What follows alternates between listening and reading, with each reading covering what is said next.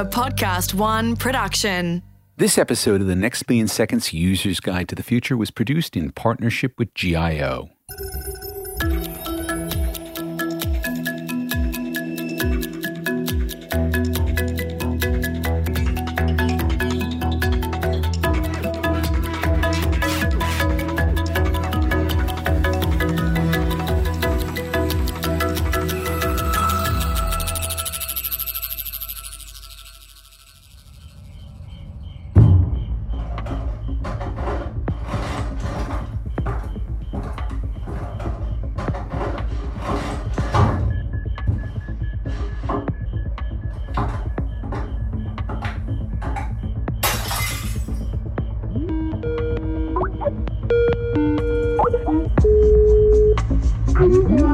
Hello, I'd like to report a robbery. April the 26th, 2016, was not my favorite day. I woke up to find my bedroom door wide open and that I could see through my home to my back balcony, where the door to the outside was wide open, a locked door. I bolted out of bed because I knew, while I slept, someone had been in my house. And as I walked through my house and saw what had happened, I understood that I'd not only been robbed, I'd been looted. Everything of value that wasn't too big or too heavy had been stolen. All my smartphones, and I had half a dozen. All my portable computers, all my tablets except for the one at my bedside, my wallet with my credit cards and my license and so on, and so many of my little electronic gadgets. And it's funny, because the one thing I remember being most upset about was my collection of whiskeys. Now, I don't drink a lot of whiskey, but I do like it. And I had spent years curating a collection of some really nice and quite rare single malts. All gone. All gone. And here's the kicker. Because my smartphones had all been stolen, every last one of them, I had to call the police from my desktop PC using Skype. I wasn't prepared for that robbery, and if we've learned anything from 2020, it's that we need to be prepared. We weren't prepared for a pandemic, and because of that, we're all right now learning just how much change we're prepared to absorb. There's no question we've entered a new era. We can never know what tomorrow will bring, but we can prepare. I'm Mark Pesce, and on this episode of the Next Billion Seconds User's Guide to the Future, we're looking at theft. It's changing because the things thieves steal are getting smarter. They know where they are, and they can tell us. So can anything really be stolen anymore? We'll find out on this episode of the User's Guide to the Future. Being robbed feels awful. Even though it's just things, you feel violated. And as my friend and fellow futurist Sally Dominguez points out, that feeling shapes how we see the world. I've just been at Venice Beach, California, which was literally like a Mad Max apocalypse at sunset, where you had crazies everywhere, lots of them on roller skates and blades, and the sun was setting, there was smoke in the air, there's an American flag kind of torn in the background. Chaos, thick smoke everywhere. You know, I'm torn with this idea that we have rampant car break-ins, right? And we have homelessness and a lot of petty theft happening because of this. Because on the one hand, I'm like, hey, that's not cool. Don't steal my stuff. I feel unsafe.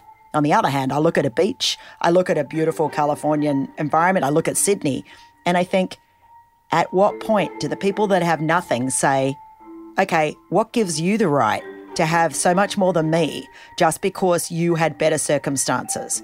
Personal safety, that's a powerful feeling. And we know when we're feeling unsafe, and we avoid those situations. That's what makes a robbery like the one I experienced such an emotional thing, because it came out of nowhere. But there are so many other situations where we get separated from the things that are important to us, where it might not be theft, not exactly. It might just be carelessness. So, let's see. This is back in 2011. My sister and my brother-in-law and my two nephews have come to visit me. This is their first trip to Australia. Now, I'm working down in Melbourne when they come, so we make plans to meet there, and then we go down the Great Ocean Road, and we take a dip in the Southern Ocean in Torquay, and then we fly back home to Sydney. On that flight, I had brought my first-generation iPad. I got an iPad the day it was released. I loved it, and I left it on that flight, stuffed into the seat back pocket between a couple of magazines. Ugh. And I was so busy with my family, I didn't even realize I'd done that for at least 18 hours. Way too long to have them look on the flight. I did check with Lost and Found at the airline, nothing. So, I guess that's it. Except, well, actually, it wasn't. You see, a few months before I'd lost that iPad, Apple had introduced a new feature on iPhones and iPads called Find My iPhone. I'd remembered reading about it, and I realized my iPad had a SIM in it, so it was connected to mobile broadband, and it had GPS in it, so it knew where it was. So maybe my iPad could tell me where it had gone? I mean, well, it couldn't hurt to look. So I went to the Apple website, and I found the Find My iPhone page, and yes, that's right, I could see my iPad. And it wasn't in flight. It wasn't in an airport. It was 40 kilometers away from me in Sydney's western suburbs, in a suburban neighborhood. Wow, okay, so I could see where it was, down to the street address. Okay, so this is actually when I made a call to the police, and I reported my iPad as stolen, and they came by to interview me. And I said to them, look, not only is it stolen, I know where it is. They didn't believe me. They didn't think that sort of thing was possible, so I showed them. And that was the first time they'd seen anything like it. They'd heard of a device that could track itself, but they'd certainly never seen one before. So the police said, since you know where it is, why don't you ask them to return it? I thought that maybe the police would want to do that, but it seems they wanted me to do that for myself.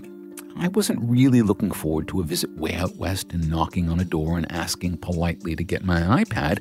That's when I discovered one of the features of Find My iPhone. I could lock my iPad so that it couldn't be unlocked by someone else, and I could post a message to its screen. And I did that. I offered a reward for its return and gave them an email address as a contact. Within a day, I got a reply. And the day after that, in Sydney's CBD, I handed over a $50 reward for the return of my $1,500 iPad. I had it back. I had it back! It blew my mind. And it showed me that when a device gets smart enough, it gets hard to steal. Now, the chips and the sensors needed to make my iPad that smart, they cost a fair bit a decade ago. But we've made a few billion of them since then, and they're a lot cheaper now. So those kinds of smarts, they can be embedded in many different things. Anything that's too valuable to lose, really. And so in that decade, we've seen a number of tech startups launch their own versions of gadgets that can help our things track themselves. The most successful of these, Tile, allows you to slap a sticker on anything you don't want to lose. Your keys, your wallet, your smartphone, your tablet, your luggage, your handbag, pretty much anything. And Tile comes with an app that uses Bluetooth to locate that thing you can't find. Now that'll work around the house or in the car or in the office. It's not really so good if what you're looking for has been lost or stolen in the world beyond those places. But it is a good beginning.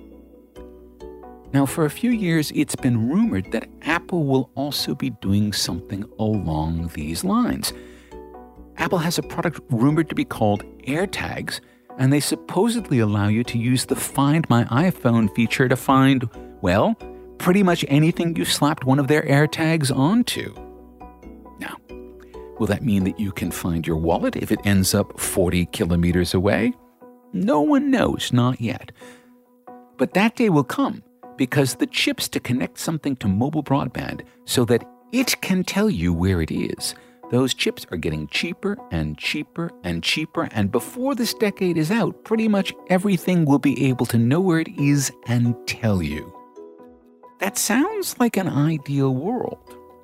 A world where theft has become effectively impossible. In a moment, we'll learn why that might not be true and what we can do to prevent theft of our smartest possessions.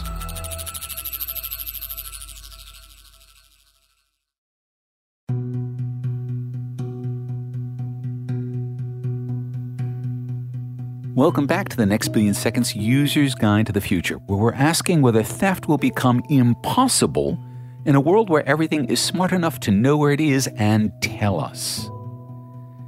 Now, although that may sound like a very futuristic prospect, our smartphones already have that sort of capability, and increasingly, so do our cars.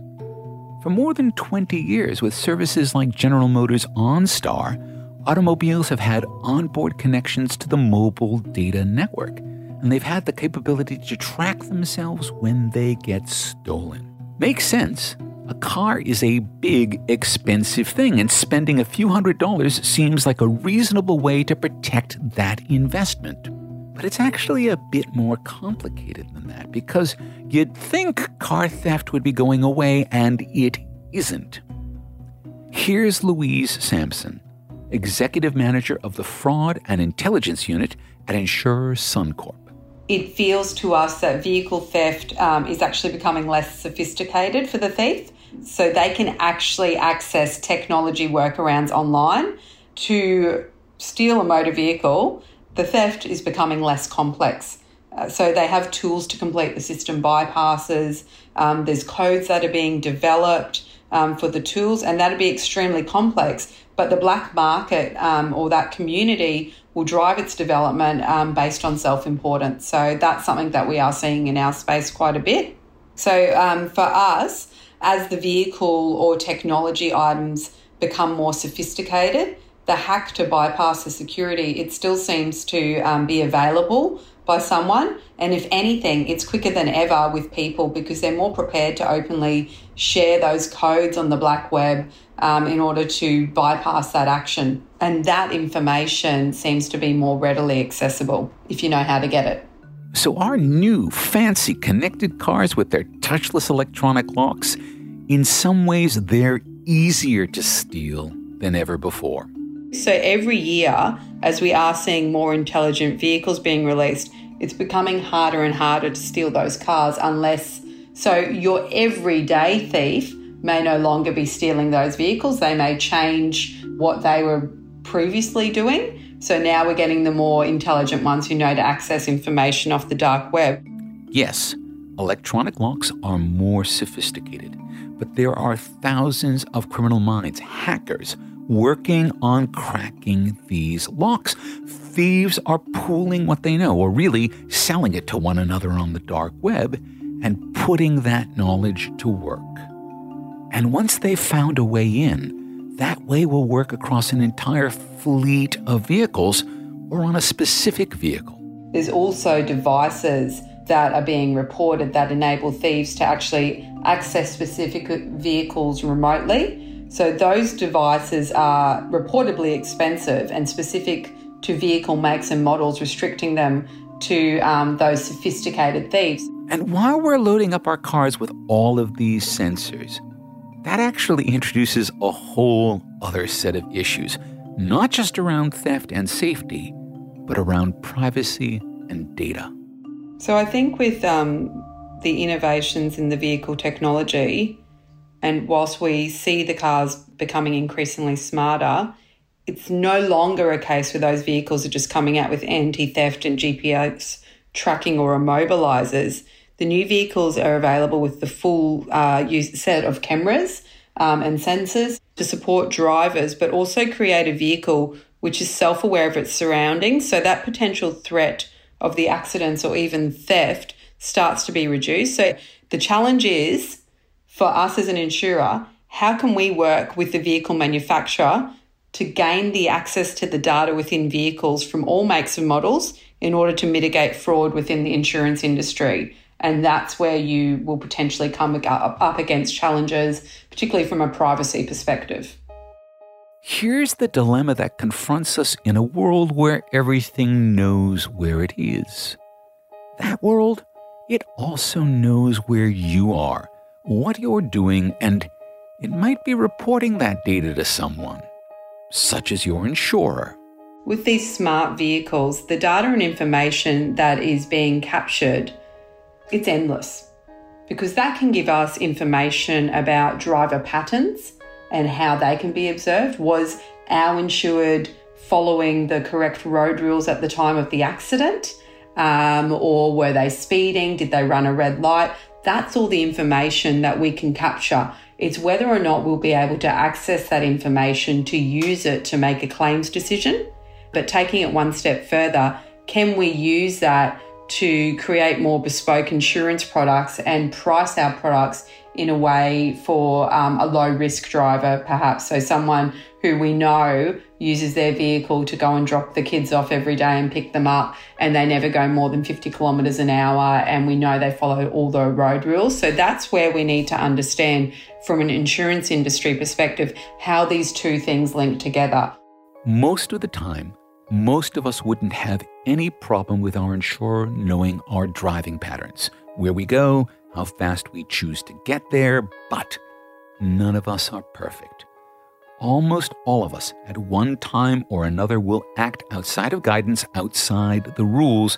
And do we want that to be visible too? Because some of this stuff has been available in the industry for quite a while, but there is that reluctance from the consumer market to actually share that information that can be captured. And it's, people have had driver or car cams for such a long time, but they're very reluctant to share that with you because they don't necessarily know themselves whether or not they were in the right or wrong sometimes. Now, if you've had an accident, you're in shock. You might not remember what you did right or wrong in the moments leading up to it.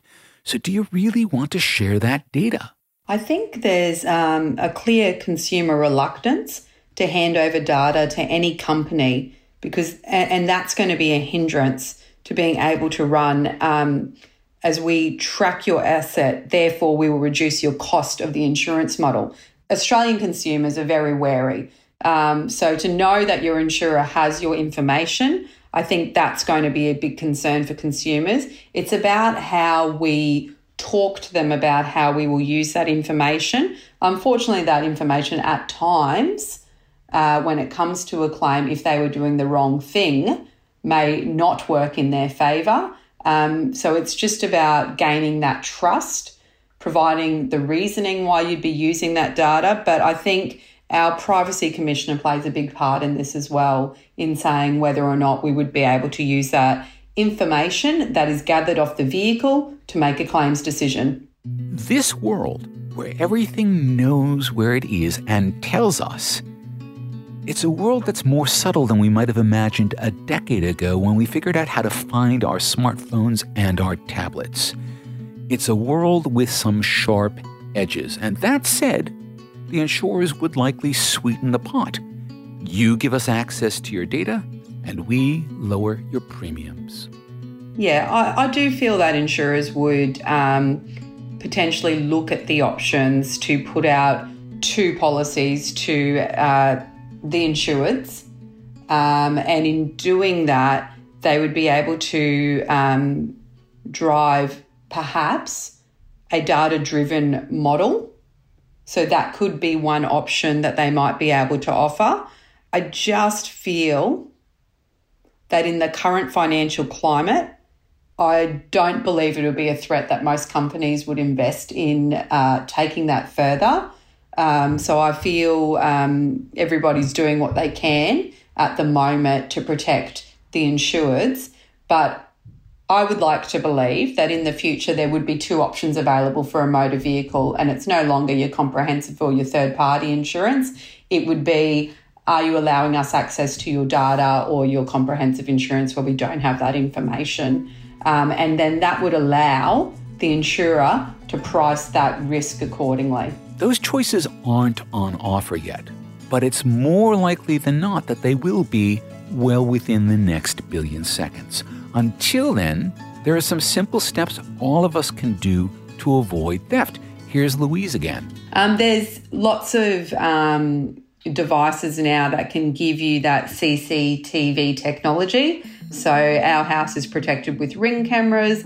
Those cameras link to your mobile device. They'll give you notifications if somebody's in your backyard or things like that. They're actually not that expensive. But the second those cameras are identified, you will find that thieves tend to avoid those premises. So I know people who don't necessarily have cameras, but they may have a sign up saying that their house is under surveillance and things like that. So extra security, locks, deadbolts, high-risk points of entry such as doors at ground level. My own feeling is that we actually need to be fairly careful about how we deploy connected CCTV systems, such as Amazon's Ring doorbell, in our homes. Because they're connected, they can send you a photo of someone when they're ringing the bell. But that data, it might not always be entirely secure. It has already happened that hackers have found a way to use data from insecure home CCTV systems to find out when the owners are away and could be robbed. So while surveillance may help, it comes with its own dangers. There's no perfect solution here. Even for Tesla, a car that has been described as an iPad on wheels. Now, Tesla always upgrades its software, and back in 2016, it introduced a new, very whizzy summon feature. Because a Tesla has some limited autonomous driving capability, it can back itself out of a garage or a parking space and drive up to its owner when summoned by the Tesla smartphone app, which is really nifty. I have watched my uncle summon his Model S Tesla. We both giggled because it's very science fiction, but, well, it's also a bit of a danger. Here's Tesla founder Elon Musk talking to the U.S. National Governors Association back in 2017. I think one of the biggest risks for autonomous vehicles is somebody achieving a fleet-wide hack. In principle, if somebody was able to hack, say, all of the autonomous Teslas, they could say, just as a prank, they could say, like, send them all to Rhode Island from across the United States. And they'll be like, well, okay, that would be the end of Tesla. And there'll be a lot of angry people in Rhode Island, that's for sure. Although that may sound a little bit like science fiction, what Musk describes was really just one sophisticated hack away from happening. With Tesla's new Smart Summon feature, a car can do more than just back out of the garage. It can drive across the country. And in 2017, a hacker by the name of Jason Hughes proved that he could summon a Tesla in California from his home in North Carolina. It was going to drive all the way across the United States. Now, the vehicle will never actually make it that far. The batteries would run down after about 400 kilometers. But it proved that Musk's greatest fear, it's a real one. And it means that hackers are constantly testing Tesla's security and the security of every other car maker, looking for that way in so that they can send a command and get your car to steal itself. A world that's smart and knows where it is and tells us that sounds like a fantasy. Reality is more complicated and comes with its own set of risks. Surveillance isn't always the best solution. Sometimes we have to think a bit more comprehensively and socially. Here's Sally Dominguez again. And so when it comes to theft, I think, we're seeing this massive recalibration of value, this demand for inclusivity. And what's that going to do to this kind of capitalist structure of if I've got money and you steal it from me, then you go to jail? That sounds ridiculous, and I don't want anyone to steal from me. But I also feel the injustice and the imbalance, and it worries me. Some of our worries about theft, they're really worries about the world. Looking for technical solutions to what may be, at essence, social problems, that's only going to end up complicating things. And that's the 5th chapter in our User's Guide to the Future.